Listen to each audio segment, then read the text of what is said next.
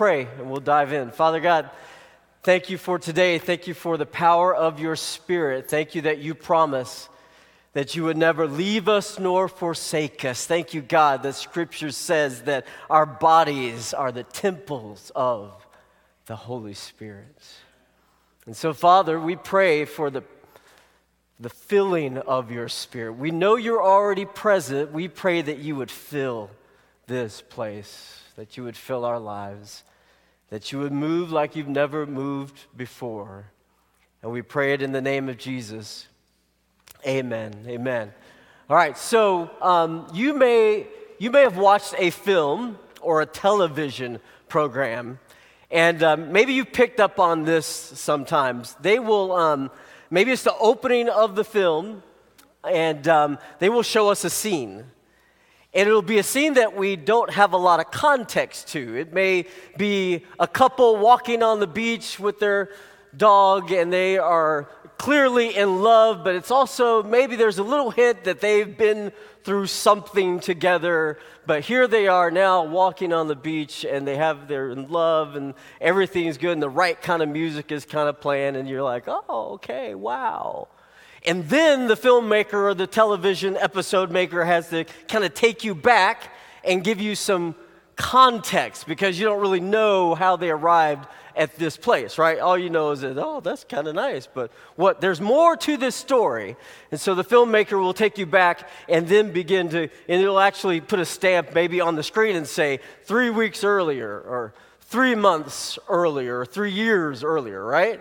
And then they begin to tell us the story, and you may have a scene now where the couple isn't together at all. They're living separate lives, and now it fills in this backstory and brings us forward. What we're going to do with today's chapter of the book of Acts is chapter 2, and what we're going to look at is kind of this opening scene that doesn't have a lot of context, but lots of people like to quote these passages because they sound wonderful. And they are wonderful, and they are powerful, but we want to go back a little ways and give them a little bit of context so that they help us to understand a bit more about the presence and the power of the Holy Spirit in the lives of believers and the lives of the church, of the church corporately, all right? So here's the scene that most of the time we look to and we even quote. And you've heard these passages before. You may not have recognized or realized that they're from the book of Acts, but they are. Acts chapter 2.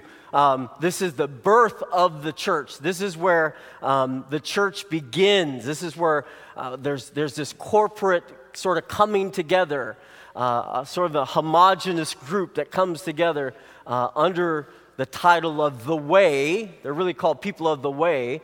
They're not quite called Christians yet, but they're called the Way. And this is where they begin to come together. But listen to these passages. We quote them often. Acts chapter 2, verses 42 through 47. They devoted themselves to the apostles' teaching and to fellowship, to the breaking of bread and to prayer. Everyone, verse 43, check this out. This is awesome. You would want to join this church and be a part of this church. Everyone was filled with awe at the many wonders and signs performed by the apostles. Verse 44, all the believers were together and had everything in common. Verse 45, they sold property and possessions to give to anyone who had need. Every day they continued to meet together in the temple courts. They broke bread in their homes and ate together with glad and sincere hearts. It's awesome, huh? Verse 47, praising God and enjoying the favor of all the people, and the Lord added to their number daily those who were being saved. Wow, so you get this, you see the opening scene here. You have a group of people that are gathered. There's a community. There's a sense of harmony. There's a sense of collective, there's unity. There's this beauty of fellowship that exists. They're sitting down, they're sharing meals together, they're sharing resources together, and it is quite powerful. It's quite beautiful. And it's this scene that we often go to first. But what's powerful is what led to this particular scene. So we're going to go back just a little bit and begin to understand a little bit more about what on earth is going on. And to do that, we got to go back to chapter 1 of the book of Acts. And just before we get there, a little bit of a setup, a little bit of a context for the book of Acts. So Luke is the author. The same guy who wrote the Gospel of Luke, Matthew, Mark, Luke, also wrote the book of Acts. And hopefully, as we go through this series, you'll take the time and go back and begin to read the book of Acts for yourself. It's not enough just for you to sort of hear me blab on about the book of Acts. What's really powerful is when you take it and you go home and you begin to read for yourself this afternoon, next week. Begin to dive into the book of Acts with Pastor Jeff and myself. And maybe the messages, maybe you'll even be able to email us and say, hey, I caught this in the book of Acts. Can you share this? And then you help me preach, and I'll give you credit for it. All right? That's how that works. So, but what we want you to do is be able to dive into it yourself. And so you read the book of Acts, you know that the author is a guy by the name of Luke. And Luke actually writes from a first-hand account. He was an eyewitness to a lot of what he wrote, what Jesus did, and what he writes. Not everything is an eyewitness account, but a lot of it is. The other thing, excuse me, the other thing that's going on here in the book of Acts in particular is that you'll hear this name, and you actually hear the book of Luke as well as here in the book of Acts. He writes to a guy, he mentions this guy's name. The guy's name is Theophilus. Theophilus. And I remember the first time I came across this in the book of Acts, I was like, who on earth is Theophilus? He kind of has a cool name, but what is he all about, and why is Luke writing to him? His name is really cool, by the way, which if you look at it a little bit, his name literally means beloved of God. Isn't that cool? How'd you like to have a name, beloved of God? That's cool. All right, so that's Theophilus. And so he writes to Theophilus. And this is what we can theorize, because we don't get a whole lot of information about Theophilus, all right? What we can theorize about Theophilus is he was likely someone of high status, because in the book of Luke, Luke refers to him as, "O excellent Theophilus." So he's a person of status, of stature, a person likely of wealth and well-being. And he's a new convert. He's likely a Gentile convert to this new Christian faith. And Luke is writing, while he's writing to a broad audience, he's writing to all the believers, all the Christians. He's specifically directing the message to Theophilus too, because Theophilus is a new convert. He's a new believer. He's writing to affirm him in his faith. He's writing to encourage him and say, yes, what you've heard is true. What you have come to believe is accurate, man. I'm just encouraging you, and now I want you to be a part of this bigger movement that's going to be happening too. So you're not alone, man. You come to faith. You love God. It's true, it's true, it's true. I'm an eyewitness to a lot of what this Jesus did. He is indeed the Son of the living God. He is who he said he was, and I want you to hang. I want you to stay with it, and I want you to be encouraged by that.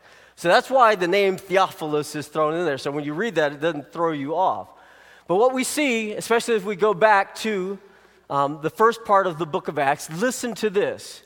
It's Jesus' departure. He begins to make his way away. Remember, Jesus was crucified. He resurrected. He appeared a number of times to his disciples. And at the beginning of Acts, it's one of those occasions where Jesus appears to the disciples, but he gives them these instructions. So if you go to Acts chapter 1, verses 4 through 9, listen to these words. It says this: on one occasion, while he was eating with them, he gave them this command. So listen to Jesus. Do not leave Jerusalem, but wait for the gift my Father promised. He keeps going, which you have heard me speak about. For John baptized with water, but in a few days you will be baptized with the Holy Spirit. Yes. Ding, ding, ding, ding. There we go. We know that we are in the right place now, all right? Verse 6. Then they gathered around him and asked him, Lord, are you at this time going to restore the kingdom of Israel?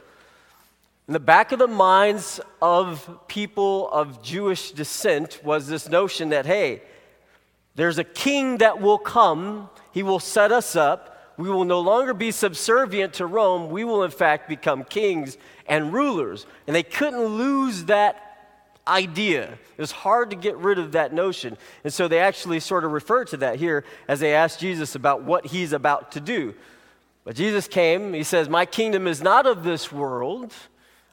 He said, you're going to be my kingdom people, but guess what? It's not going to be in the way that you think it's going to be. Verse 6, then they gathered around him and asked, so, Lord, are you at this time going to restore the kingdom of Israel? Verse 7, Jesus clarifies things. He says to them, it is not for you to know the times or dates the Father has set by his own authority. Verse 8, but you will receive power when the Holy Spirit comes on you, and you will be my witnesses in Jerusalem and in all Judea and in Samaria and to the ends of the earth. So Jesus sort of helps him to understand that, yes, the kingdom will come. Don't concern yourself with this. That's the Father's business. He will let us know, and you will know when the kingdom is coming. But what you need to concern yourself with now is the fact that there is a gift that you are going to receive. Hang tight here. Hang tight here in this place, because the Father is going to send the Holy Spirit to be with you. Because guess what? Before the final kingdom arrives, you have a purpose. I have something that I need from you. You are my people. I have saved you. I have called you. I have blessed you. And I've got something for you to do and to be about.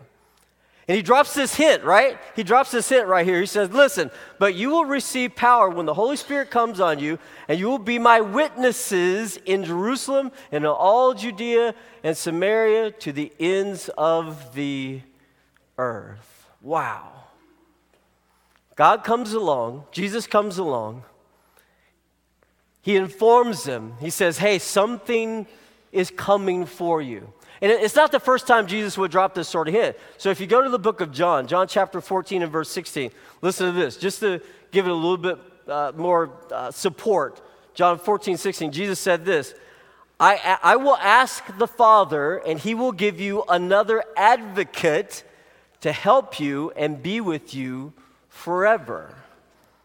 So even before this point where Jesus sort of gives them the final words about what's about to happen, he drops a hint back in John 14, and he says, hey, the Father, I'm going to ask the Father, he will give you another advocate to help you and be with you forever. You know how we always say? We always say, God will never leave us nor forsake us, right? You heard that before. You've been around church a while. You've heard that before. God will never leave you nor forsake you. It's actually from a passage in the book of Hebrews. And as I hear God drop hints, as I hear Jesus drop hints about how this gift is going to come, this helper, this advocate, the Bible actually uses the word friend in some places. I think actually in the passage I'm going to show you in just a second. I can't help but think about how Jesus is fulfilling that promise of never leaving us nor forsaking us by sending us the gift of his Spirit. He said, I'm not going to leave you. I can't physically be present with you, but I'm not going to leave you. I am with you no matter what. God is always faithful to that promise, right? He's always true to his word that he will never leave us nor forsake us. All right, here's the passage that I was just talking about, John chapter 16, verses 4 through 7 from the Message version. Listen to this. You never have to feel alone because God promises to be near. John chapter 16, verses 4 through 7 from the Message. I didn't tell you this earlier because I was with you every day. But now I am on my way to the one who sent me. Not one of you has asked, where are you going? Instead, the longer I've talked, the sadder you've become. The sadder you've become, he says. So let me say it again, because sometimes we're a little dense, we're a little slow, right? So let me say again, this truth, it's better for you that I leave. If I don't leave, the friend won't come. But if I go, I'll send him to you. The friend won't come. I love the language that Eugene Peterson uses there. I love the notion of the Spirit of God being a friend, an advocate. One of the most common words that we use, especially among church people in our church speak, right? He is the great comforter, right? And we all think about the blanket that's on our bed at home, a comforter, right? Because it's kind of comfy. But in a sense, that's true because he is the one who comes as his Spirit and he wraps his arms around us. He drapes himself onto our lives in such a way as to bring comfort. The technical Greek word behind the scenes word is a paraclete or a parakletos is what they use. And so it has this idea that he clings to us. You ever been through something and you can't explain it, but you know that you are just sort of being held? You're just being supported. It's like you're alone and you feel alone, but you're not alone, and you know that there's someone stronger holding you together. That's the friend. That's the advocate. That's the Spirit of God. And so actually, here's kind of a question for you, and I don't know how you answer this, but what do you think about when you think about, or how do you feel when you feel about the Spirit of God, the Holy Spirit? Because we throw this language around all the time. Good, churchy people like us, we say, Holy Spirit, the Spirit, Spirit, God's Spirit, woo, Spirit, Spirit. We sing that great song, and the Spirit is in this place. A lot of times, think about it. What on earth do we mean? We're not exactly sure. Probably the simplest way to put it, and I can't even begin to suggest to you that I can explain God. Okay, that's just foolishness, right? But we do get some hints in Scripture. But what is absolutely clear to me from Scripture is that the Spirit is God. It is who He is. It's His presence. It is God. God the Father, God the Son, God the Holy Spirit. And the way we talk about this tri-union is that we talk about them as an intimate fellowship. Father, Son, Spirit. We talk about them being an intimate fellowship, 3 in 1. So intimate, so close, that they are, in fact, one holy, awesome, true God. One omniscient, omnipotent, omnipresent God. When you talk about one, you're not talking about just the one, you're talking about all of them. Nevertheless, right, Scripture specifically begins to point out this purpose of the person of the Spirit of God, and that is to comfort, to come alongside of, to be that one that clings to us and supports us. There are some other attributes and functions of the Spirit of God. Actually, there's a book by an author by the name of Francis Chan. It's called Forgotten God. It's actually not Pastor Jeff's favorite book, but I kind of like it. It's got a few good things. It's not my favorite either, but it's got a few good things talking about the Holy Spirit. And so I took a little bit of what Francis Chan had to say when he talks about this forgotten God. Because often he makes the point that we talk about the Father, we talk about the Son, but often we sort of talk about the Spirit down here, right? And so he talks about who the Spirit of God is. The Holy Spirit is a person. The Holy Spirit is God. The Holy Spirit has His own mind and intercedes or prays for you and me. That's who the Holy Spirit is. That's what the Holy Spirit does. The Holy Spirit has emotions. The Holy Spirit has His own desires and will. The Holy Spirit, again, is omnipresent, omniscient, and omnipotent, all-powerful. What are some of the functions of the Spirit? Well, again, these are some of my own words. Comforter, friend, advocate, counselor. I love the notion that the Spirit brings life and freedom. Where the Spirit of God is, there is freedom. Amen. Where the Spirit of God is, there's inspiration. Right? How do we get Scripture?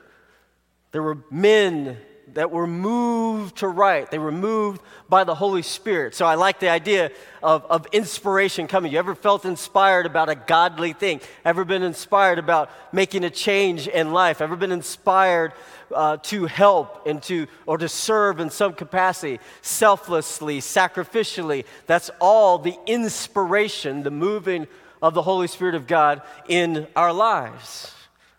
We've all had this sense of God moving in some way.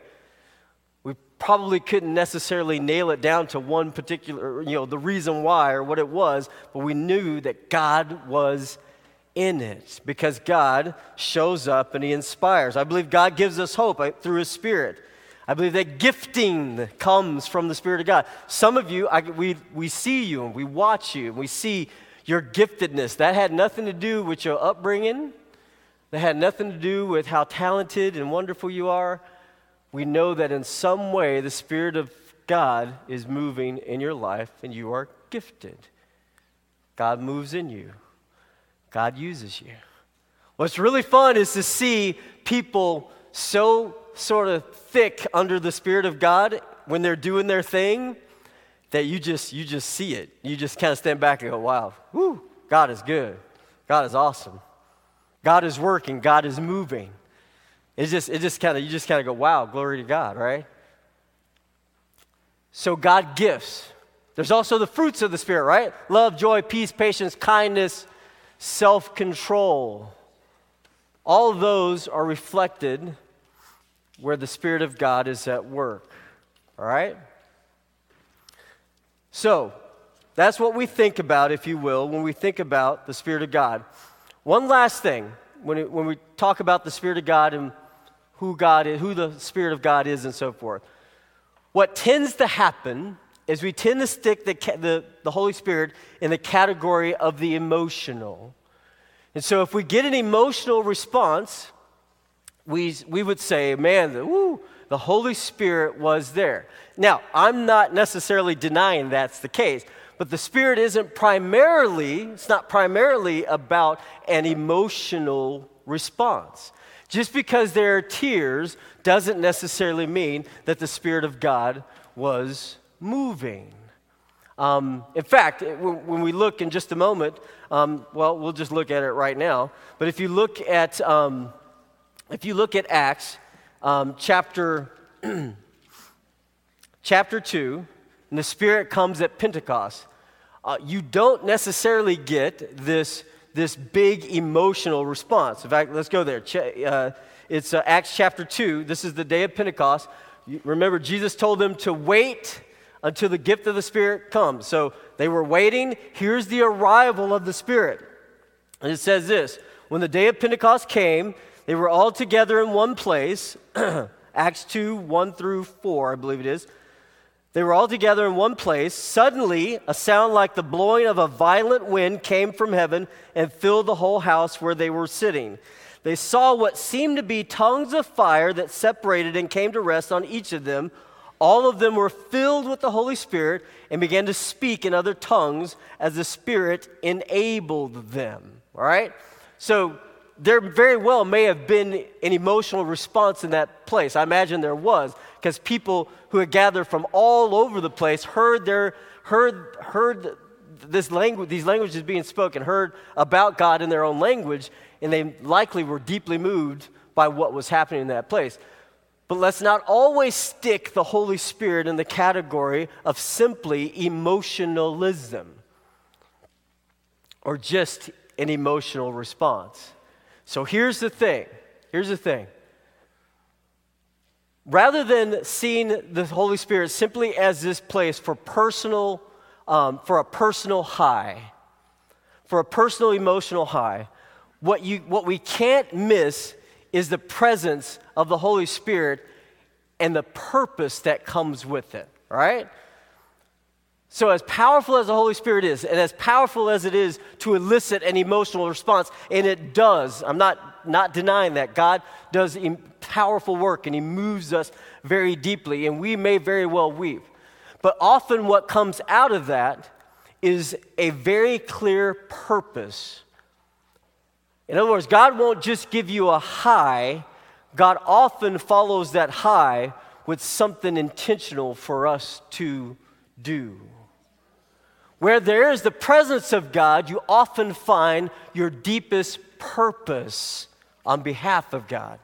Where there is the presence of God by his Spirit, and he moves very deeply, you don't just get spiritually high, all right?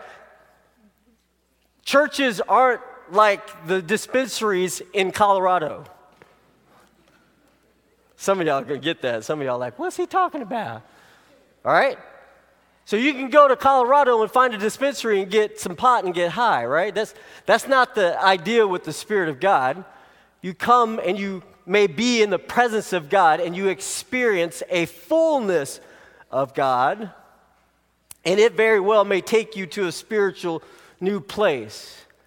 But rather than you just staying high all the time, God's always going to bring you back down so you can do something significant for Him here. And He specifically names it. What does He name it? He calls it, He says, I want you to be my witnesses, right? That's what He tells them. Let's go back to that passage.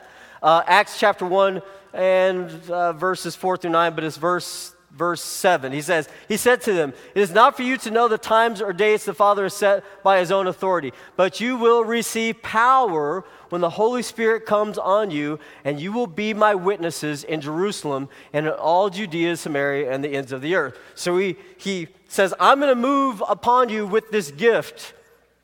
It's going to make a difference. But out of this gifting, there's going to be a grand purpose to advance my kingdom. To move in such a way that more people become aware of who I am and become intentional glorifiers of me. In other words, purpose. With that power from God, which the Holy Spirit is, there's often a very clear purpose. Purpose. Purpose solves a lot of problems for us, right? You ever been without a purpose in life? You ever found yourself sort of wandering? Where there is no purpose, there's lots of opportunity for a lot of foolishness. Right? So here, I'll give you a quick example. I got to run in a few minutes, but here's the deal. I work with a lot of people who have been addicts or who are addicts who are walking through the process of getting clean. One of the most profound things that I've learned through this journey and learned with them also as an addict is that there are two things that are essential for getting clean and staying clean. One is a deep sense of connection and intimacy with others, both with God and with others. Where you have that, you will see people get well, get sober, get clear. In fact, there's a quote I'm going to put up on the board for you real quick. I hope we got that. But it says this. This is from Johann, forgot his last name. What is his last name? Johann Hari. Great TED Talk. Everything you think you knew about addiction is wrong, but this is his line, and it goes to my point of connection. He says, the opposite of addiction isn't sobriety. The opposite of addiction is connection. So where you have connection, especially in the context of Holy Spirit drawn together community, what you see in Acts chapter 2, what we read about the first scene, you have a lot of wellness, you have a lot of sobriety, you have a lot of healthy things going on. That's that Acts 2 community, man. They didn't have any problems with people getting high on stuff. They didn't have any problems with people running around and cheating on their spouses and so forth, because they had profound and deep and significant community. Where that exists, you get a lot of clarity about things, right? The second thing that has to be there is purpose. Purpose, something to do, something significant that you are about. When you roll out of bed, you're saying to yourself, excuse me, you roll out of bed, you're saying to yourself, this is what I'm about. When your feet hit the floor, you're like, yes, I got something to do today. Guess what that does where there exists purpose? You can't get distracted by foolishness because you're so hung up on your purpose. So what the Spirit of God does as He dwells in you is that He gives you this profound sense of purpose. He captivates you with His purpose so that you're not captured by other foolish things. Where you see lots of wandering and where you see people off track and hooked up and strung out and hooked on and everything else is that you see them lack very often purpose.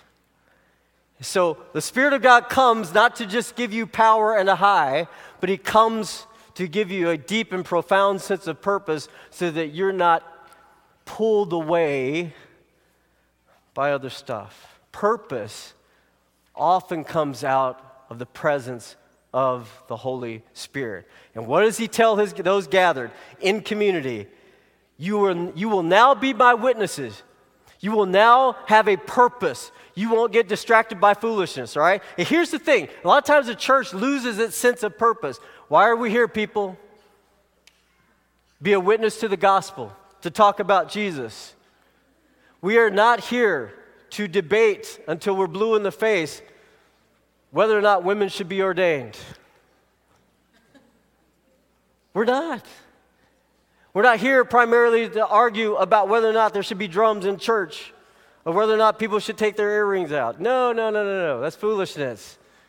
We are primarily here to be about the purpose of lifting high the name of Jesus, talking about the gospel, talking about how Jesus saves, to be a witness to the goodness and the good things that Jesus is all about. And guess what? God will help steer the purpose of the people who hear those messages. The gospel will take care of a lot of things when purpose becomes clear. So the church, rather than getting distracted with silly little things, stay on purpose, stay on message, stay focused. You are my witnesses. All right, I got to close with this. Years ago, 2005, I believe it was, a young woman by the name of Ashley Smith was in Georgia. She lived in Georgia. She was a recent widow. Her husband had passed away about 4 months prior to this episode. You will likely remember this story. She was making her way home late at night. She had run out to the store, came home, when she was approached by a man who at the time was the subject of the largest manhunt in the history of Georgia. He was a violent, awful, murdering, terrible person. And she encounters him. He holds her at gunpoint in her apartment well into the next morning. Until the sun comes up, they're still there. But what she did was quite profound. As she was talking to this very terrible criminal man, she began to tell him that she's a Christian. She began to talk about her faith and how she loved Jesus, loved God. And then she proceeded to say, hey, would you mind if I read to you? That's what you do. If a burglar's in your house, you show up and say, hey, I got this book, right? No, not in Florida. You pull out your gun. No, I'm not going to go there. But, right, she starts to read, and guess what book she started to read to him? Purpose-Driven Life by a pastor by the name of Rick Warren. She began to read to him. In fact, I got a little excerpt of what she read to him. This is what she read. She was on day 33. If you ever read the book, I encourage you to read the book. It's a great book. She was on day 33. Each day it has these little excerpts. But she was on day 33, and she read this to this hardened criminal, right? She's alone. She's 23 years old. You know, she's a widow. She has a little girl. The little girl isn't there. And she's with this criminal, right, all alone, thinking that she's about to die. She pulls out the Purpose-Driven Life and starts reading. We serve God by serving others. The world defines greatness in terms of power, possessions, prestige, and position. If you can demand service from others, you've arrived. In our self-serving culture, with this me-first mentality, acting like a servant is not a popular concept. That's exactly what you would read to a criminal that's about to kill you, right? Isn't that great? She continued to talk with this man all through the evening, all through the night. And all she wanted to do is to convince him to let her go pick up her daughter because she didn't want her daughter to be an orphan. And she just sort of began to pour out to this man about her purpose in life, why she was here.